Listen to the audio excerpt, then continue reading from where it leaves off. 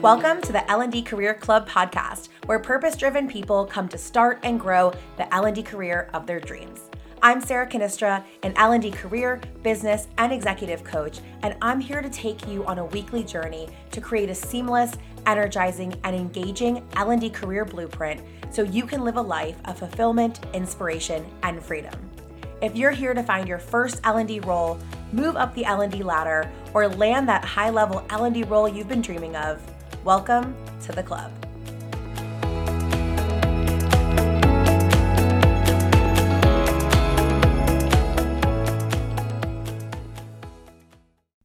Hello, everyone. Welcome back to another episode of the L&D Career Club podcast. I'm so happy that you're here.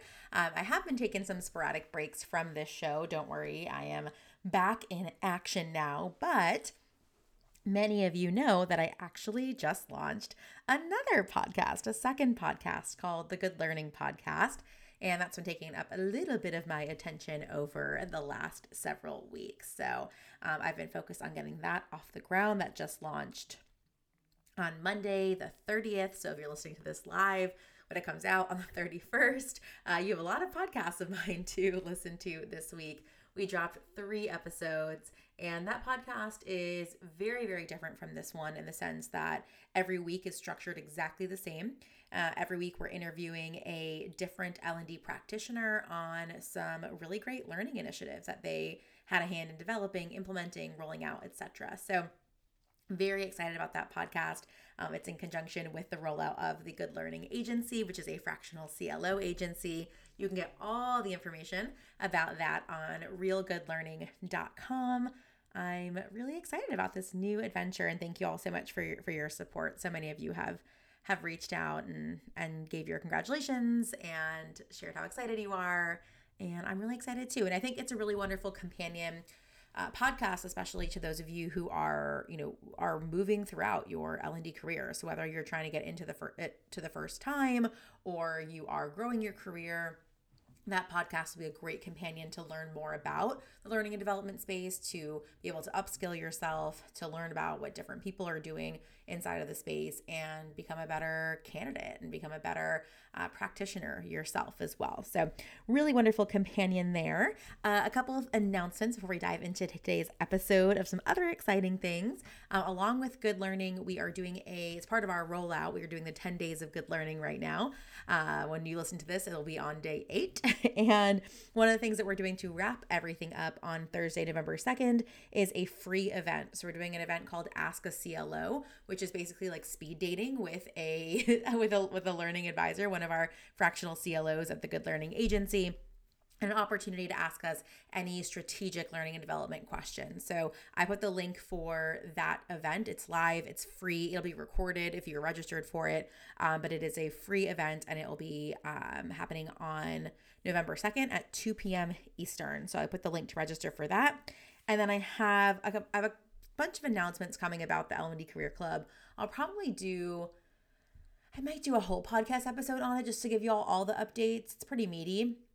But some high level updates is that, and I had mentioned this, I think last week or maybe the week before, I definitely posted it on LinkedIn, but we are transitioning the L&D Career Club from 6 months to 1 year. And right now it's still at the 6-month price, but you still get 1 year access. So I haven't changed any of the pricing structure yet. It will be changing. So if you've been thinking about joining the L&D Career Club, now you can get a full year of access to all of the programming, all of the support inside of there, all of the events that we do, all of the live programs that we do in there, all of the courses. You get access to that for a full year now at the 6-month price. So I don't know, that's going to change soonish. I'm still figuring out when it's going to change. So take advantage of it now before I change it, whenever that might be, sometime in the next couple weeks, most likely. But one of the things that is changing with the L&D Career Club that will impact those of you who have been in some of my smaller programs is that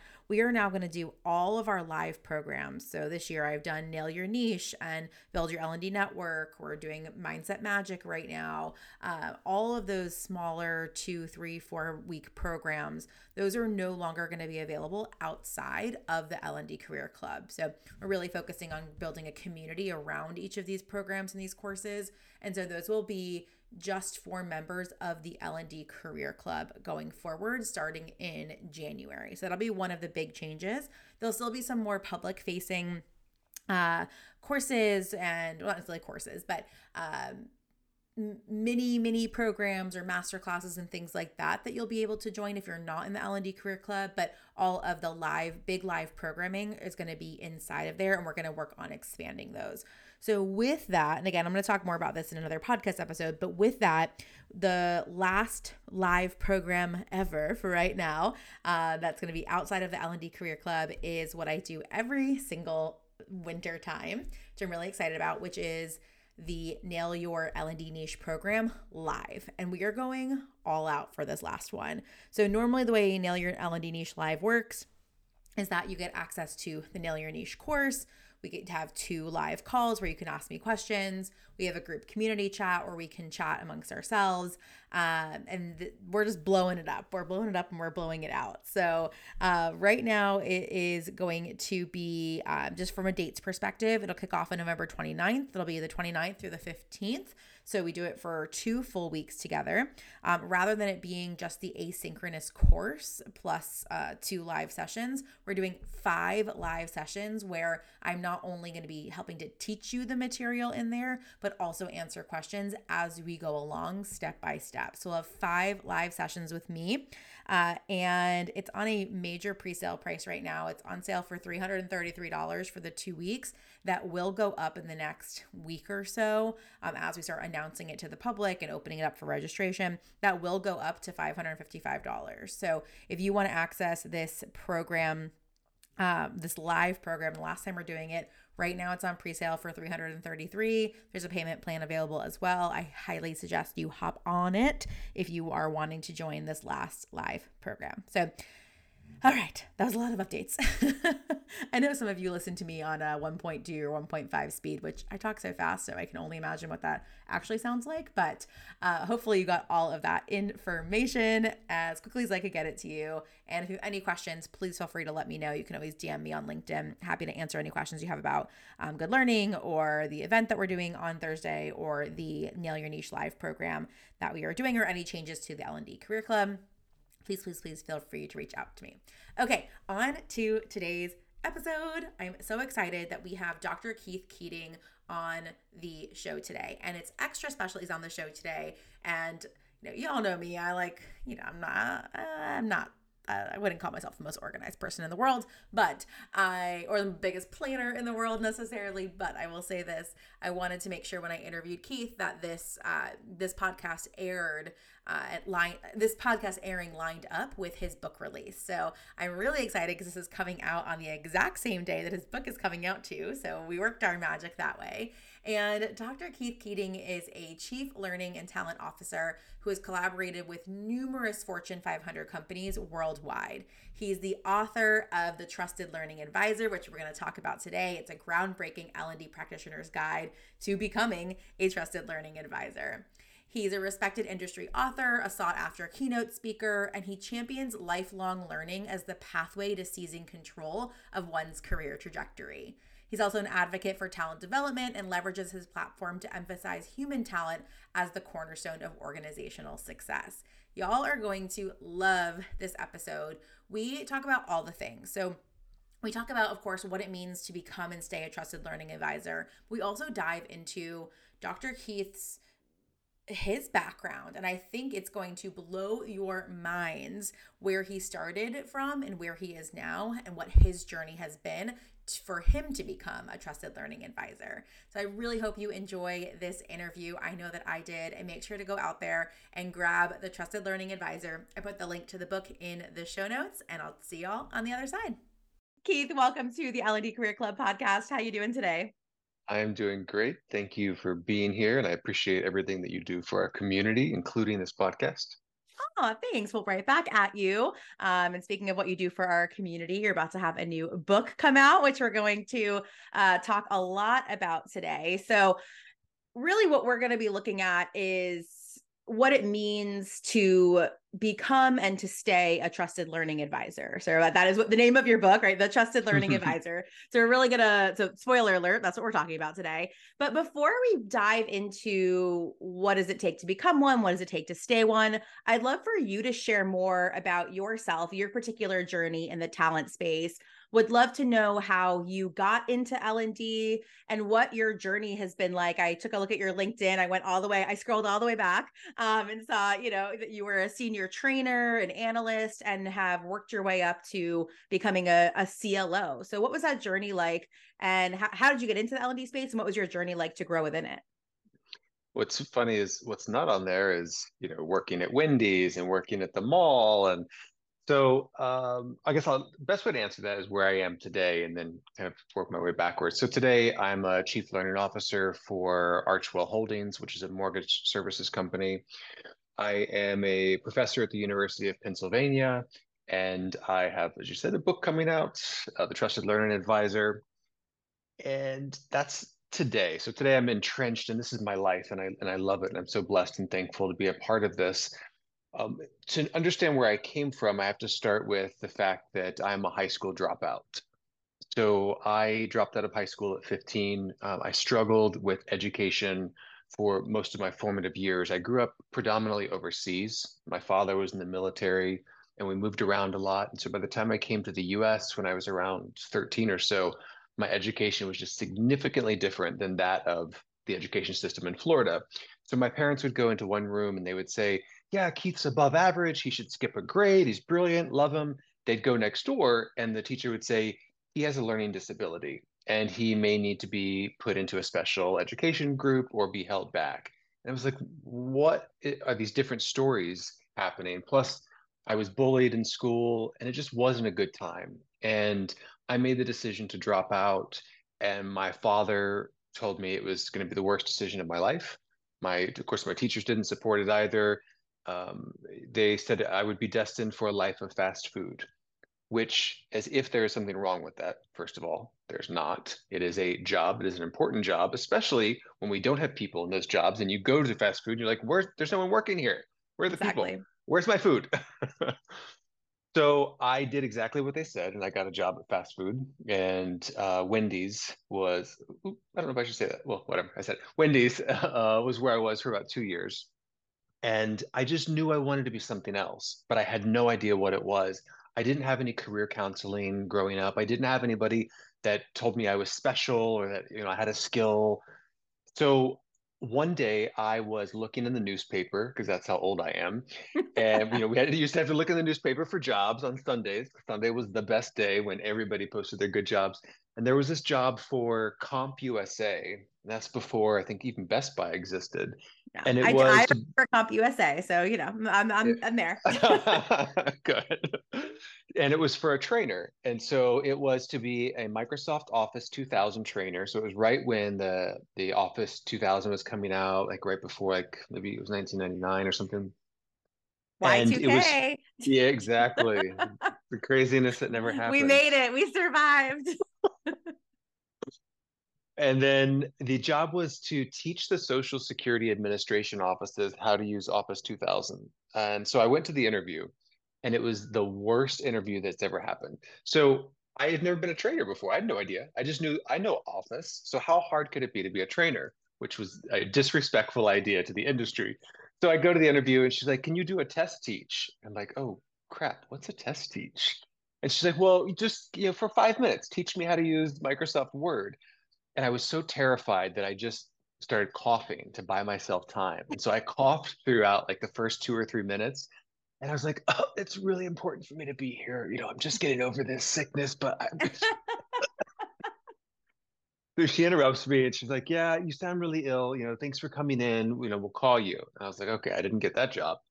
Well, they called about a week or so later and offered me the job. And so I was 17, I think, or maybe just turning 18.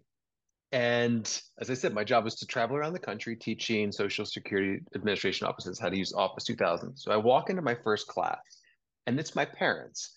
They're 40 to 60. I'm 17, 18. I'm their kid. They're my parents. I don't know what I'm doing at all.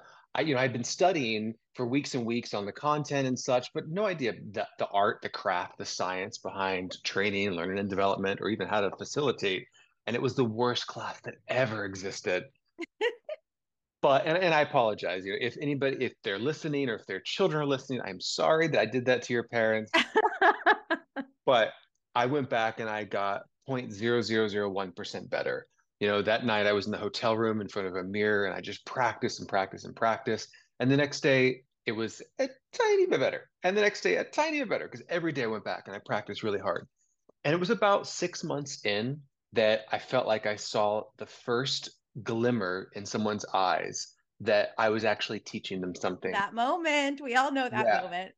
And it's a high. It was like I have value. I'm able to learn something and I'm able to help somebody else learn what I've learned and I'm not terrible at something. And so I kept at it and then about a year Set later. the bar real nice and low for yourself. Yeah. I am not, wow, I am not terrible at this. This is great. That hey, it's a start compared to the first day. So a year later, so I had my first review with my manager, and I asked her, "Why did you hire me? I had to have been the worst interviewer." And she said, "You were. You absolutely were. But you had car insurance, you didn't have a criminal background, and you were willing to travel to all these little towns that some people aren't willing to go to." So the answer to your question is, how did I get into the industry? It was a bit of luck. It was tenacity for not giving up, and it was a little bit of arrogance about, oh, training, anybody can do training. Yeah. And that's the mindset I think that a lot of our stakeholders have, which we can come back and talk about later. But anyway, long story short, that was my entrance. It I was a love that. job. It was a job for a long time until it became a passion. And then it became a calling. And so for me, one thing I want to share is a lot of people always say, you have to find your passion, you have to find your bliss and whatnot. I believe that you can find that within anything that you're doing. And once you're able to switch your mindset, I don't believe I was born for this. It wasn't, I grew up like, oh my God, that's what I want to do. Yeah. But I was able and am still able on a daily basis to find the meaning in what I'm doing, whatever it is. And so once you can do that as an employee, and you can really, it changes your perspective on your job. Yeah. I think, what I always say too is that you don't have to make your passion your job either. So I think a lot of people will say, "Oh, Hmm. this is my passion. Now I'm going to go make this a job or a business." And then you're like, "Oh, now I'm really seeing how the sausage gets made," or this one thing that I loved so much, I now have like, made it into a job for myself. And so I love that you almost took the opposite route where it's you were open and you said yes to things that other people obviously said no to. That's how you got that job, and that allowed you the opportunity to step into something that maybe you wouldn't have recognized to be a passion later on in life too. So I love that journey. And I mean, from there, how did you kind of make the leaps in your career to go from being the Comp USA or Microsoft trainer Yeah. to working your way up in this industry and becoming a CLO? There's not many CLOs in the world necessarily as far as that job title goes. So how did you go from CompUSA to Yeah. to this high level leadership? What were some of those kind of key moments in your career that stand out to you that helped you make that leap? The best advice I could give to anyone is be a linchpin. Look for a gap that exists and figure out how to fill that gap. I didn't, I mean, truthfully, it's not like I set out with that mindset, but I realized that's what I had been doing. That's how I built up my career. So after CompUSA, there was another type of training job. And then eventually I found my way into a training organization, and it was at the dot-com boom. And so I just learned everything I could. HTML. I was one of the first Flash trainers out there. I went to drawing a blank. The guy that made Star Wars. Oh, Skywalker. Luke. Not Luke. George George Lucas. Lucas. Yeah. So I was a trainer for George Lucas for a while at the Skywalker Ranch, teaching them how to use Flash. So tons of these cool No big deal, opportunities. everyone. No big deal. I completely Oh, forgotten about who's it. that guy? George Lucas. Oh yeah, I was training over there. No, that guy. Okay, it wasn't for him directly, of course, but it was still a cool experience to be at the Skywalker Ranch. But the answer to your question is just finding gaps that exist and fill it, because there are a ton of gaps in every organization. And that's, to me, my secret to success that I want to share with everybody is I'm never worried about having a job, because I know that there are always going to be problems in organizations to solve. That's what I am at the root, is a problem solver. I help find the problem, then I help solve the problem. And so my message to any listener is always look for that problem. A lot of people have that mindset that, oh, that's somebody else's problem. That's not my job description. That's not my job title. Forget you have a job title, forget you have a job description, and figure out what problems you can be solving for people. And that's how you're going to continue to work your way up. And so the answer is every job was me solving a problem for somebody else, including the problem I had, which was I didn't have that experience, but I could go out and figure out how to get that experience and then get to that next level to level up. I love that. One last kind of journey question for you before we move on and talk more about becoming that trusted learning advisor. You mentioned you dropped out of high school and now you have a doctorate. So there's Mhm. obviously there was some education that happened in between all of this too. I'd love to hear just a little bit more about your educational journey from that moment. You dropped out and then you're finding yourself in this new career. What sparked you to go back to school and what did that look like? Oh, good question. Um, it was long. It was very, very, very, very, very long. So I took a little break after I dropped out. I ended up getting my GED, and then I tried community college for a little bit, and I just was emotionally stunted and was still facing the same problem that I didn't fit into that education system.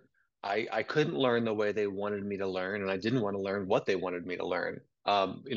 Transparently, I'm ignorant when it comes to anything related to math.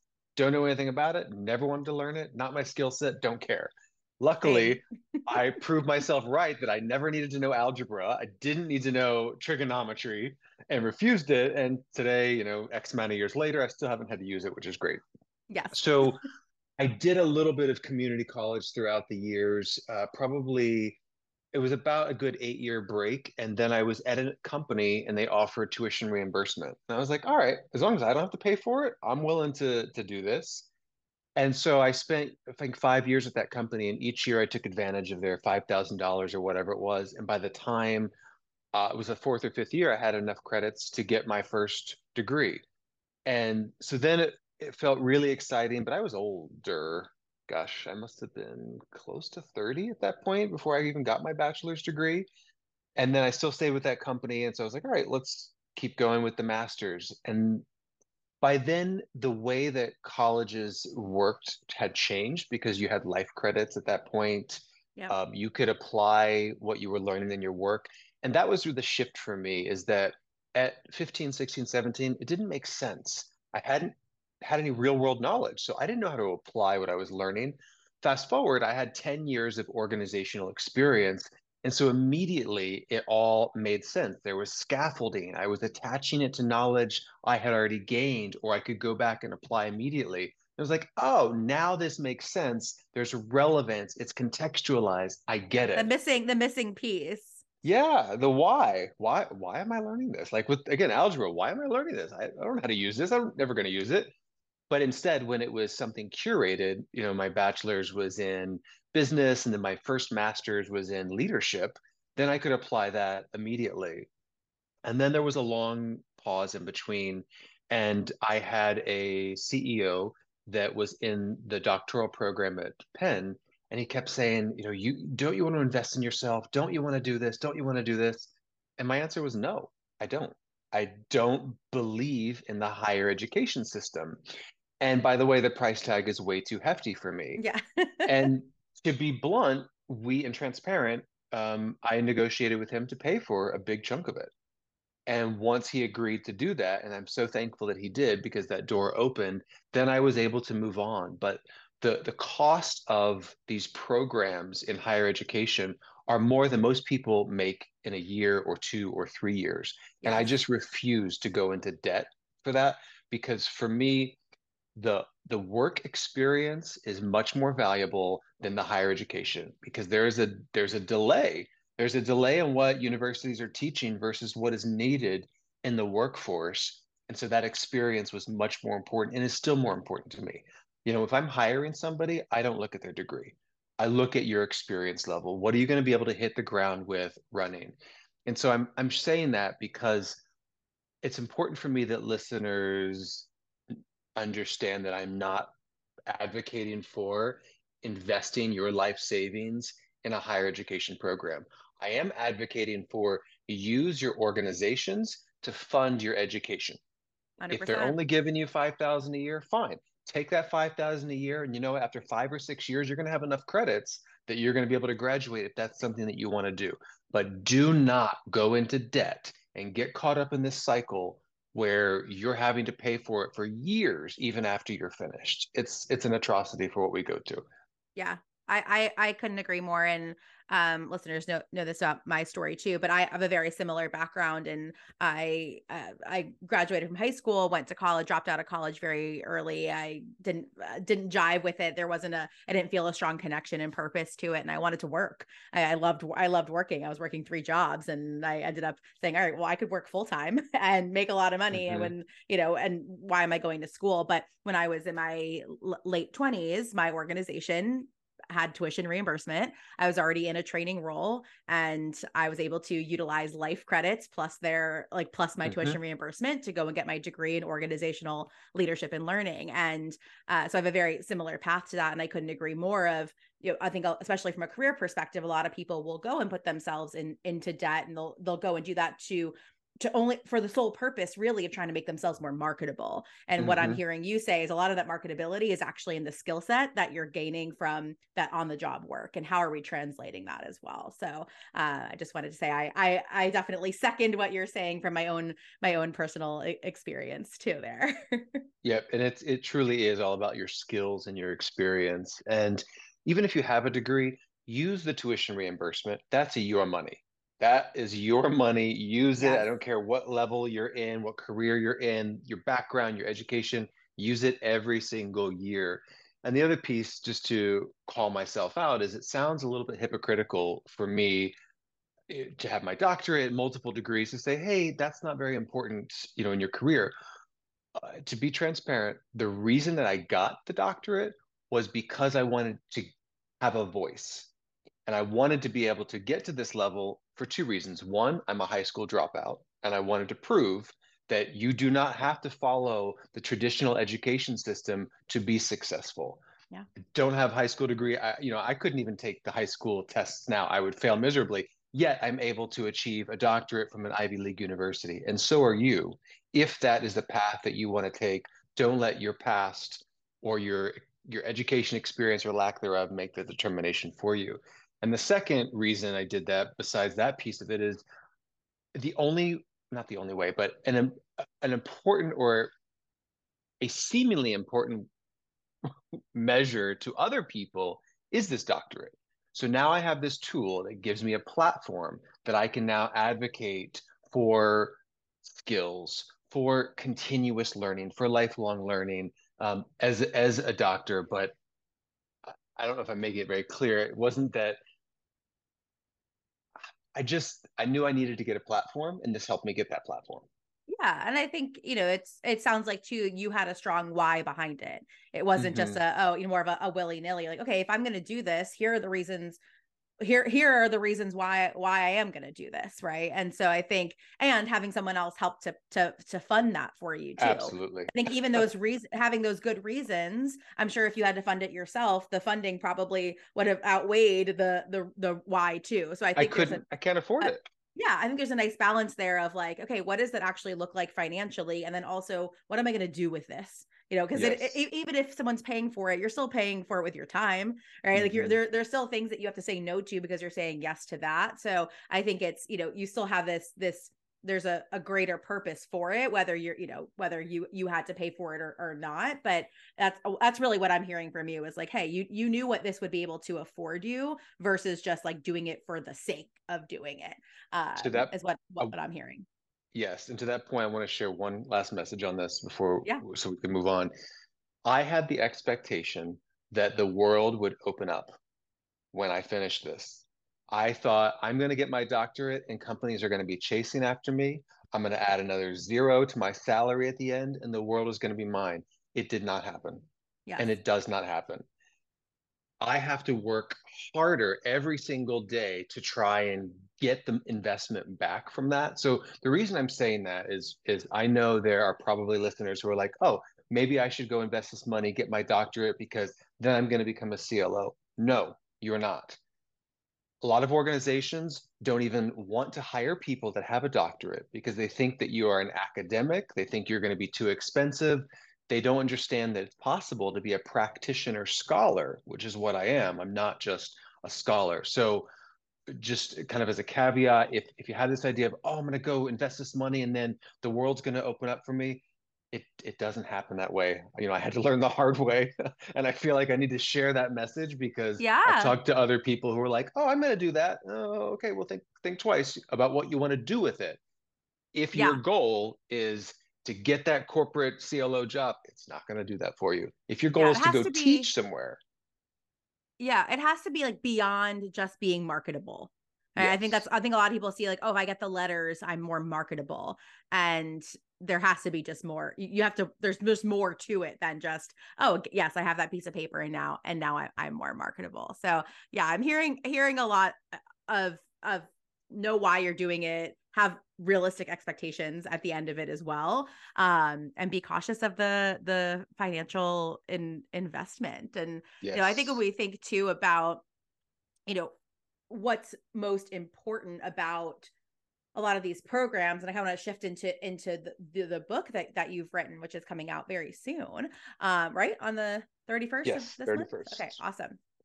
And so, you know, I want to leave some room for surprise for people as they're reading the book. But because I think I think it's a good segue from the education piece, because there's a lot of what you can learn in school, and then there's practical application, and there's what you learn in school, and then you get to the workplace, and you're like, well, what the heck's going on?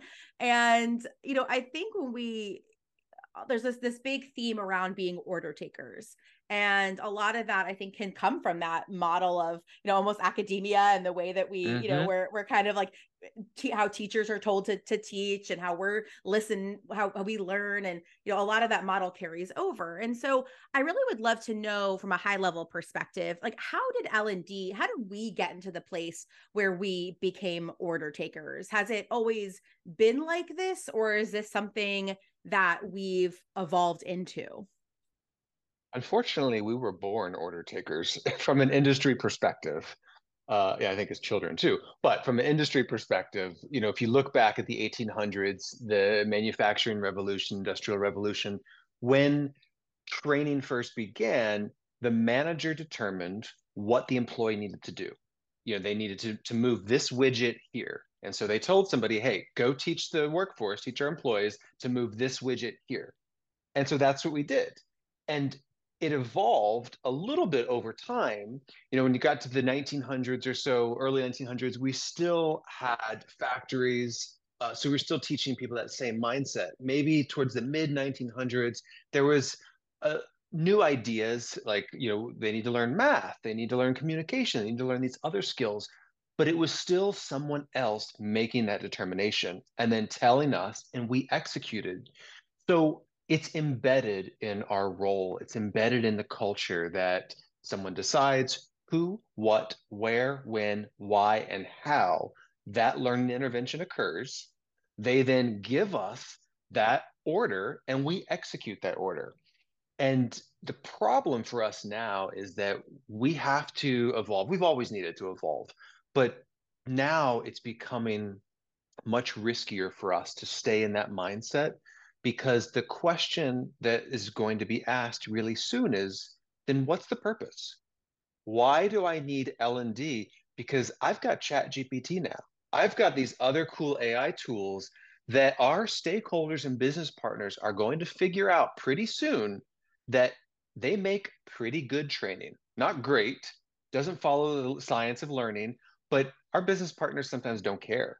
Good Exactly. can be good enough. And they're like, I can go into ChatGPT and I can create a leadership program in 30 seconds. Then I export that to Gamma. Gamma creates this beautiful slide deck. Then it can go into this program and that program. So, do I actually need you? And it's a really important question that they're asking and should be asking. And we've got to be able to answer that. And the answer to that is we need to be trusted learning advisors so that we are strategic business partners embedded in the business, delivering value to the organization. And when I say value, I'm not talking about our value. I'm not talking about level one, level two, level whatever you want from Yeah. Kirkpatrick or Phillips or Thalheimer's LTIM, but it's the value that's meaningful to the organization in a way that they understand. And that's an important distinction because we come up with our own valuation. We run these quote ROI reports and we're so excited. And then we share them with somebody outside of L&D and they're like, what is this? Yeah. I don't understand this. This isn't even meaningful to me. Yeah, but see, our level threes are showing that this happened and we invested this And and they're this like, and that and that. WTF is a level 3. Yeah. Yeah. And so the moral of the story is to your question, we've always been order takers. We've needed to evolve, but there wasn't a threat previously. The threat Mm. against us might have been a different training, learning and development organization, a third-party consulting company who might be able to do it better, somebody with a cool, Fortune 500 job title. That was, quote, our threat, but it was contained. Yeah, an Now, individual, more of an ex individual threat versus a threat to the yes. industry. Yes. And now it's Yeah, truly a I threat to like the that. industry because AI does a really solid job at our work. And then the second reason is, and I don't want to get political, but if you look at what's happening to DE and I would have never guessed that 3 or 4 years ago that DE and I would start to disintegrate. And chief diversity officer would no longer be a role, and Fortune 500 companies would be getting rid of those people. Well, why not the same for L&D? Yeah. Why do we need all of these people? Let's just put a couple people in the business. Let's have them understand AI. Let's have them be subject matter experts, and let's have them create the content. And that's not actually a bad idea. So we have got to evolve from just sitting on the sidelines, being reactive, to being proactive, strategic business partners, and that is a trusted learning advisor. Yeah. And I mean, one of the things too, I mean, the obviously it's the name of your book, Trusted Learning Advisor. So it's not just about being a great learning advisor, but being a Mhm. trusted one. So where do you see, 'cause I think this bodes really well to what we're talking about of if there isn't trust, then it's really easy for your team and you to be, pushed to the side, right? But if there's a lot of trust there and a lot of value, then obviously it becomes harder to do that. So where do you see the most well-intentioned learning advisors losing trust in their organizations? And this aligns with your philosophy and your mission, but it's the credibility of the person. Are they truly credible as a learning and development practitioner? And many of us are not yet. We can be, but our industry needs to be respected, but then we have to back that up with our own skill sets. And one of the things I love about the industry is we're very inclusive. We'll wrap our arms around anybody who wants to join the industry. The problem with that is that then the credibility becomes at risk. And we've got people who take a quick course and then all of a sudden they're instructional designers. Or, and I'm raising my hand right now, like me. I went to a job interview for a trainer, said I was a trainer, had no experience. I was horrible. It took me years and years to build the proper skills. Here's the damage I did along the way. I was an order taker that entire time. I delivered a lot of bad training classes, and there was people in that class who probably went away with, "Oh, L&D sucks. Training sucks. Why do I want to come back to that?" And so every time we deliver a bad experience, whether it's digital or in person or virtual, we are planting that seed that we're not needed and we're not valued. And so we have to be credible at what we're doing. And to do that means you need to understand the science of learning. There is truly a science to what we do. If you have not read Make It Stick, The Science of Successful Learning, that should be your second reading material because my book should be the first. Love that. Plug that. Yes. We will link to both those books in the show notes. Every practitioner must read The Science of Learning to understand elaboration, generation, learning transfer, and all of the other aspects that many of us don't know, myself included. I didn't know this stuff until about 5 or 6 years ago. So I've been in the career 25 years. So for about 18 years, didn't even know there was a science of learning. I didn't care because I wasn't aware of it. And so we've got to make our practitioners aware that we have to treat it, if we want to be treated with respect, we have to treat our industry with respect. And that means we've got to build the skills necessary to be able to support our business partners. So the answer to your question is there's many aspects of trust. There's 5 pillars that I talk about, but the most important one for us today, I think, is credibility. And that's being able to establish our credibility. And to do that, it starts with having the skills necessary.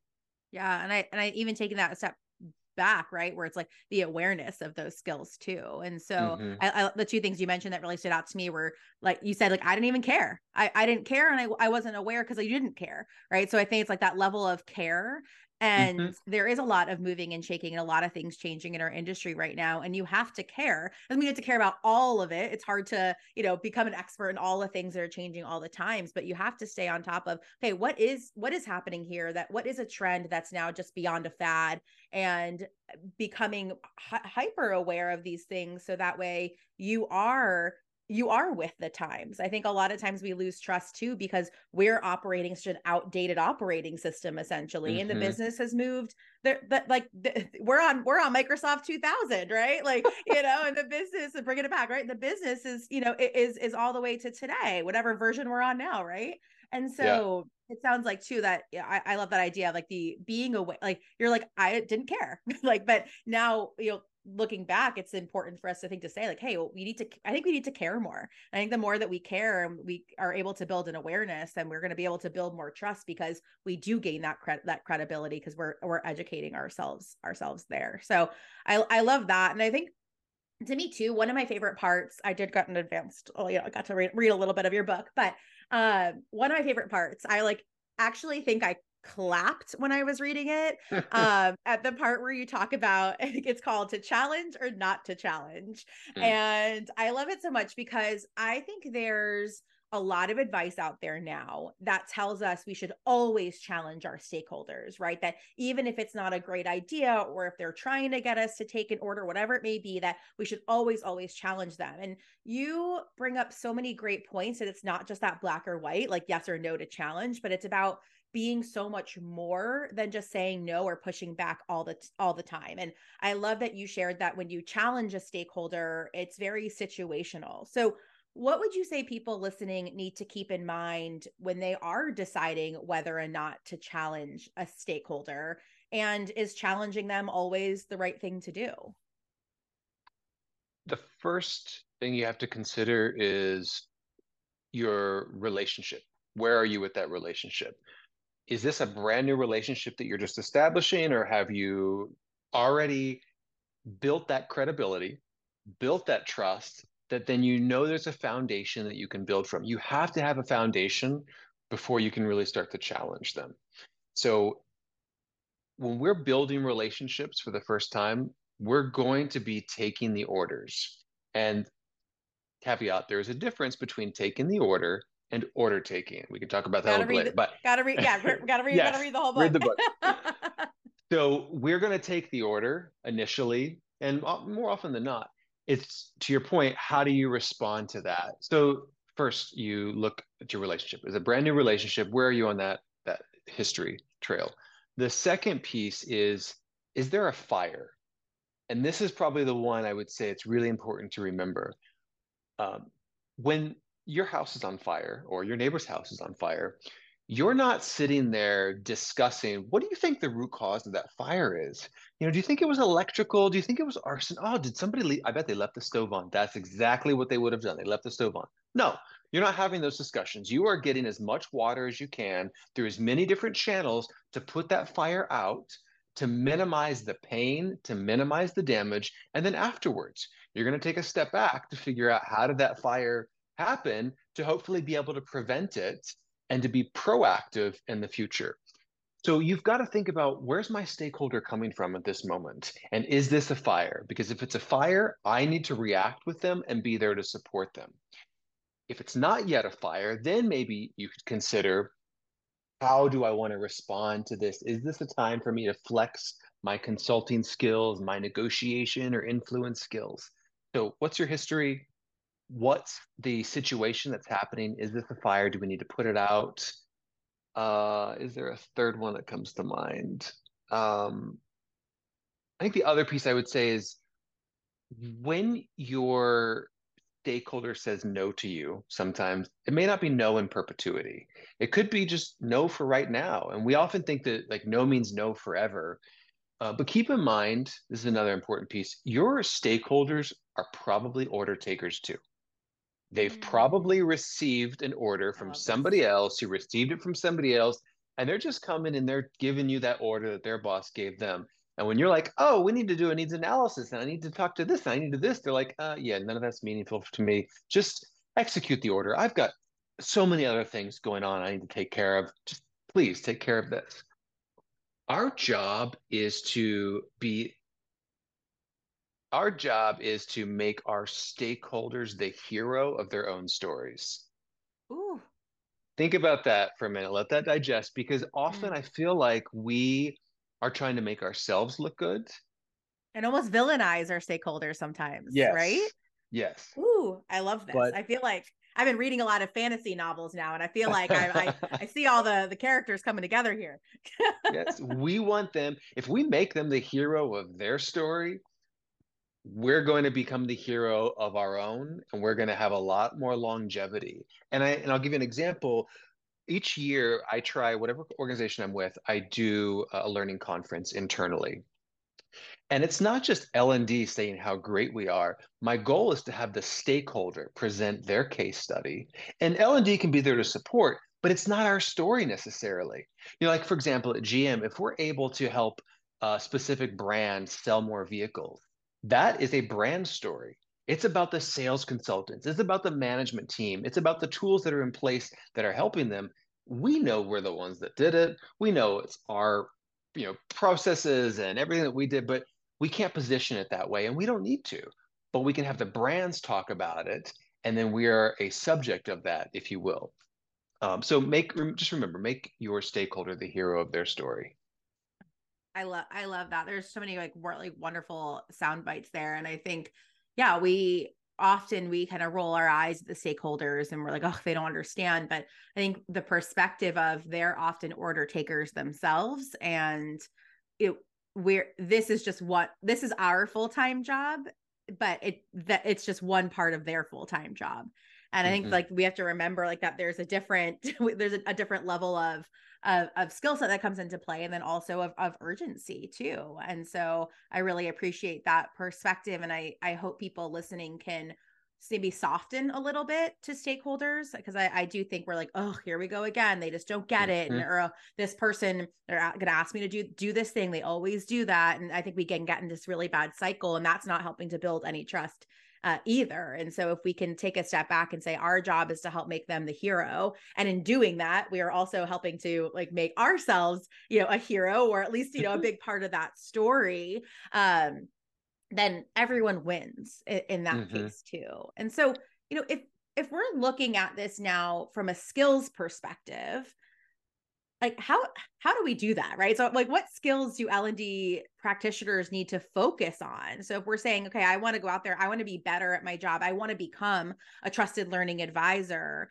what skills would you say that L&D pros need to really focus on developing to do that and become better at being trusted learning advisors? Well, there happens to be an entire chapter dedicated to that. So if you're reading the book, definitely check that chapter out, but I'll give you some quick sound bites. Yes. We need a lot of skills. And I want to jump back because earlier you used the word experts, and it can get overwhelming with everything that we need to have in our toolkit. Because at the end of the day, the answer to the question about skills is we need to have the largest toolkit possible. We need to have an awareness of every platform, every vendor, every methodology that's out there. We don't have to be experts in them. And we don't need to be experts in a lot of things because we need to be learn-it-alls, not know-it-alls. I am not an expert in much of anything, but I know how to get to the data, to the information. I know how to learn it in that moment of need.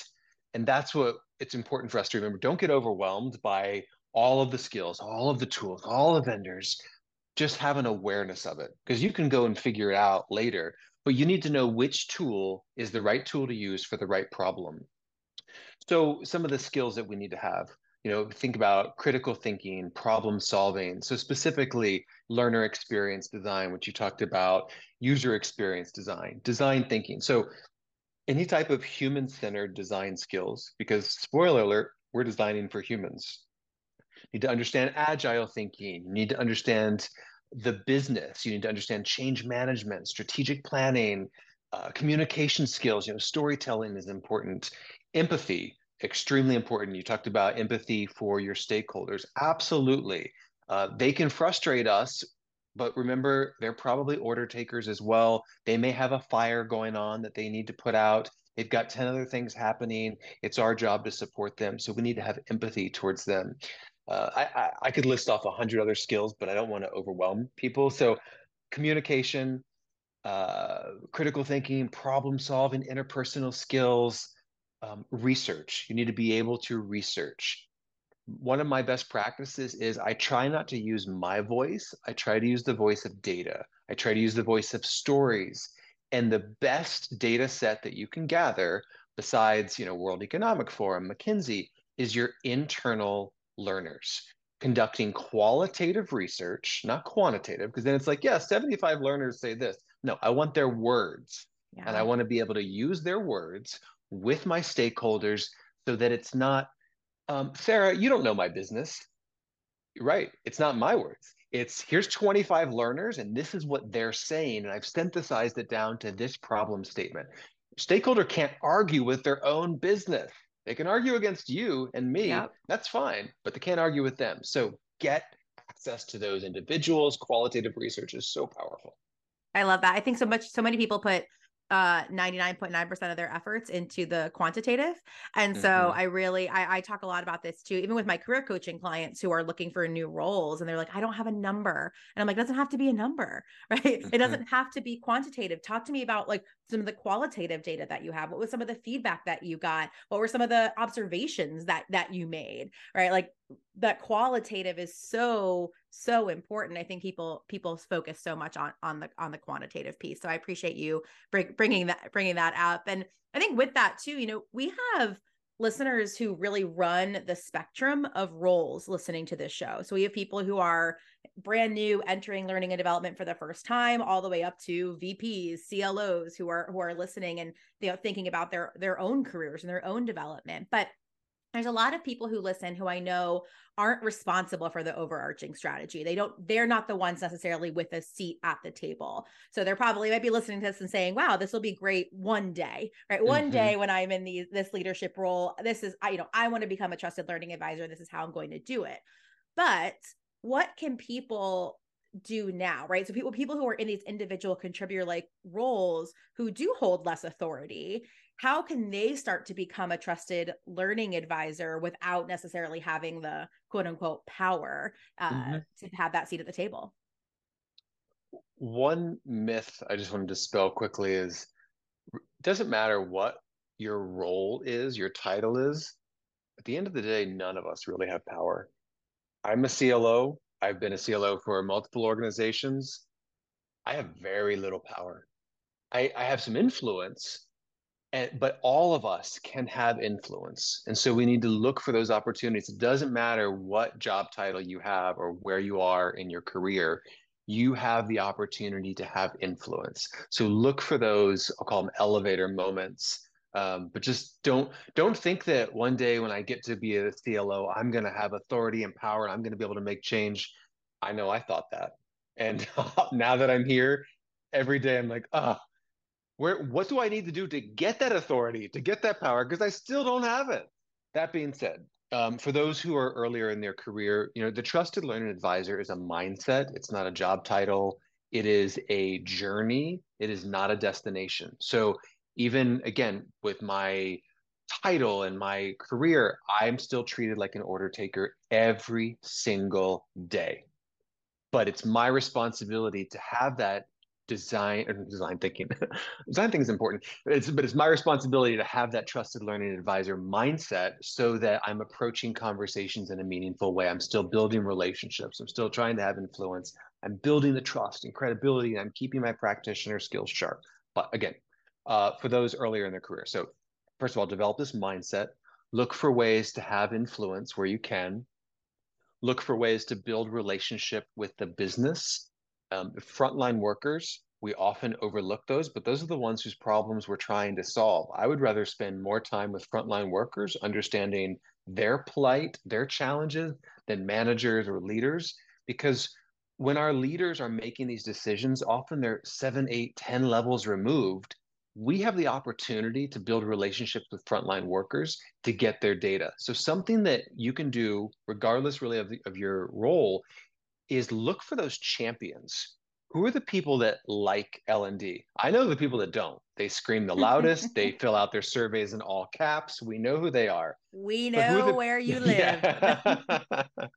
Who are the people that like us, and build relationships with those, even if it's just 5, 6, 7 people in the business that you can connect with and say, hey, what's it like for you? Hey, we're getting ready to launch this program. What do you think about it? Is it actually going to hit the mark? Do people even know that we're launching it or that we've launched it?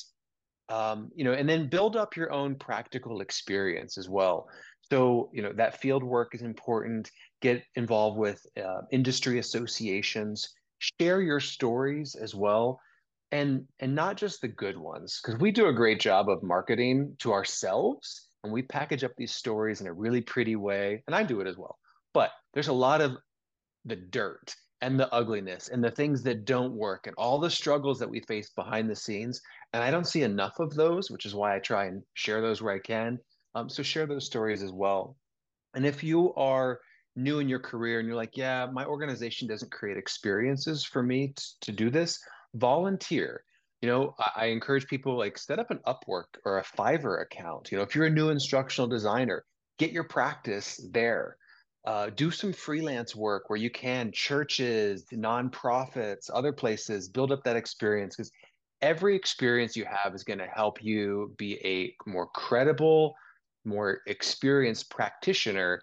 And that's really what we need to keep in mind is we are, or we should be, practitioners. There's a lot of quote thought leaders, but I find that they're removed from Yeah. doing the work. I don't ever want to remove myself from doing the work. Yeah, I teach, I write, I do all this other stuff, but my full-time job is a practitioner in the field doing the work so that I can learn about what's happening now, and then I can go back and share that with our industry. So those are a I lot love of that. different sound bites. Yeah, There's no, more in they're the book. fantastic. Yeah, well, of course, we got it. We can't give it all away here, y'all. But I also think too, going back, actually, really having a full circle moment too. You had mentioned in your career what was so helpful to your growth and becoming a trusted learning advisor was being that linchpin, and that's really what I'm hearing you say here too, of like being able to find these problems and helping to solve them, and not just focusing on what's not working, but focusing on like who is paying attention to y'all and who's your champions and how can you use them to your advantage too. So I love that. Yes, becoming a trusted learning advisor. I wrote down it's a mindset, right? It's not necessarily a job title there too, and doesn't matter if you're new in your career or you've been in it for the last several decades. There's always an opportunity for us to shift our mindset to be in the trusted learning advisor mindset. And I think if we can start to embody that, then we start to call that in too with the people that are around us. And I know that's what your book is really going to help all of us do. So speaking of your book, I'm going to ask you to pick favorites. So if there was one chapter from your book that you could gift to your past self, which chapter would it be and why? It would be the last chapter, which is best practices of a trusted learner and advisor, because it kind of reinforces everything else that was in the book. But I feel like that's cheating a little It's bit. kind of cheating, but Yeah. we could take it. If there's a second chapter that you would give to yourself. There is, it would be what you brought up earlier, which is the art of saying no without saying no. And really, the chapter is called Overcoming Resistance, yours and theirs, because we have a lot of resistance to our stakeholders sometimes, and also they have Yes. resistance to us. And so I think that chapter is really important to navigate through our own mental blocks and our own biases towards our stakeholders and recognizing again at the end of the day they're human as well. They've got a lot of problems. We're not the only ones that are understaffed, don't have enough budget, don't have enough time. A lot of other business units in the organization are facing the exact same thing, and so we just need to be mindful of that and make them again the hero of their story, because that's why we exist. We exist to solve problems within our organization. We don't exist to make ourselves look good and hey, look how great L&D is. No one cares about that piece. What they care about is what can you do for me? How can you make my experience a little less painful and help me learn and grow subtly along the way. And the reason I say subtly is one other thing I'll share is watch your language. We in L&D tend to use language that's only meaningful to us. You ask anybody outside of our field, hey, do you like the LXP? What is an LXP? What's an LMS? What's a MOOC? What do you mean ILT, VILT? What do you mean level 3 survey? No one cares about any of that. And it's not their responsibility to care. But it is our responsibility to know their language and their terminology. So I'm going to give you one last best practice for free. Ask your stakeholders for an acronym guide, a definitions guide. If they don't have those, talk to frontline workers and find out tell me what the vocabulary, what's your strategy, what's your mission, what's your vision? Any PowerPoint decks that you have from the last couple of years that the business partners might have shared. Go through those and pick out keywords in there and start using those keywords in your everyday vocabulary with your stakeholder. That is a quick, easy way for them to start to recognize, wait, maybe Keith does know my business, because they love to say that all the time. Oh, you don't know my business. You're not in sales. You're not in marketing. You're not in this. You're not. No, I'm not. But I can spend the time to learn your business, and you have to do that as a trusted learning advisor. Absolutely. So, speaking of the Trusted Learning Advisor, where can people grab a copy of this wonderful, wonderful book? I know everyone will be, I can only imagine, there's a book that I have that, like, from an L&D perspective, it's obviously my most utilized book. I've spilled a green smoothie on it. It's highlighted everywhere. It's underlined everywhere. I can only imagine that your book is going to be that for me and then also for many people. So where are people going to be able to purchase this book, and how can people stay connected to you and all of the great work that you're doing? Amazon, Amazon, Amazon, easiest way to purchase it.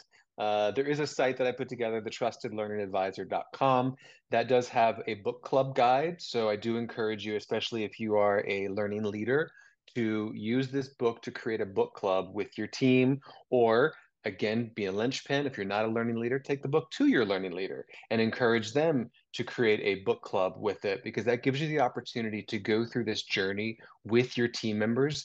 This should not be a solo experience. It's still valuable for you, but one of the things that our stakeholders do is they look at our L&D group as a whole and they determine how mature are they? Are they order takers, or are they L&D practitioners, or are they trusted learning advisors?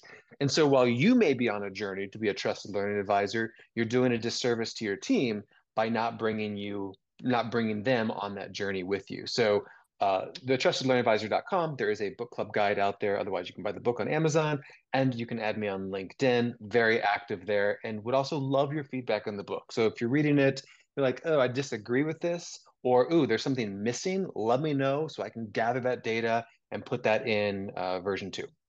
We love that. Well, Keith, thank you so much for hopping on today. This was, having had an advanced copy and reading your book and having chatted with you before, it was just such a pleasure getting to dive a little bit deeper into your story and how you got to where you are and how that really impacts how you're viewing this idea of becoming a trusted learning advisor, not just from a skill set perspective, from a mindset perspective too. So I cannot thank you enough for hopping on today. And I know you're in the middle of going to a conference and working on your own learning and your own development too, and your speaking and all of those fun things as well. So thank you so much for sharing so much of your brain and your wisdom with us today. I can't wait to have you back around version 2.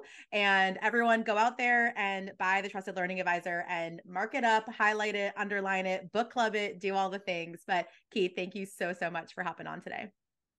My pleasure. And again, Sarah, I appreciate everything you do for our community, because I know you spend a lot of time helping those transition into the field, especially teachers transitioning into learning from a corporate perspective. And teachers and so many people have so many transferable skills that they aren't aware of. And I know you're a big advocate for understanding your transferable skills. I am as well.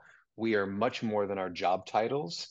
Those are so limiting to us sometimes. So just keep that in mind. Understand your transferable skills. Know that, yes, we are an inclusive environment. Anybody is welcome to join L&D, but do yourself the favor, pay attention to what Sarah is sharing, and build your skill set so that you have the credibility to build the trust and to back up what you say is the right solution, why it's the right solution.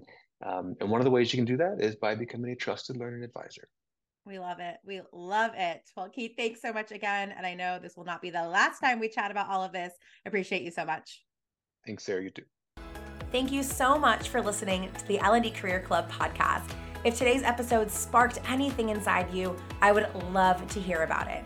Feel free to share your ahas and takeaways by sending me a message on LinkedIn or Instagram, or by leaving a podcast review. And if you want more support on your L&D career journey, I invite you to join us inside the L&D Career Club membership, where we are redefining what it looks like to grow in your L&D career. Visit theovernighttrainer.com/programs for more information and to activate your membership. See y'all back here next week.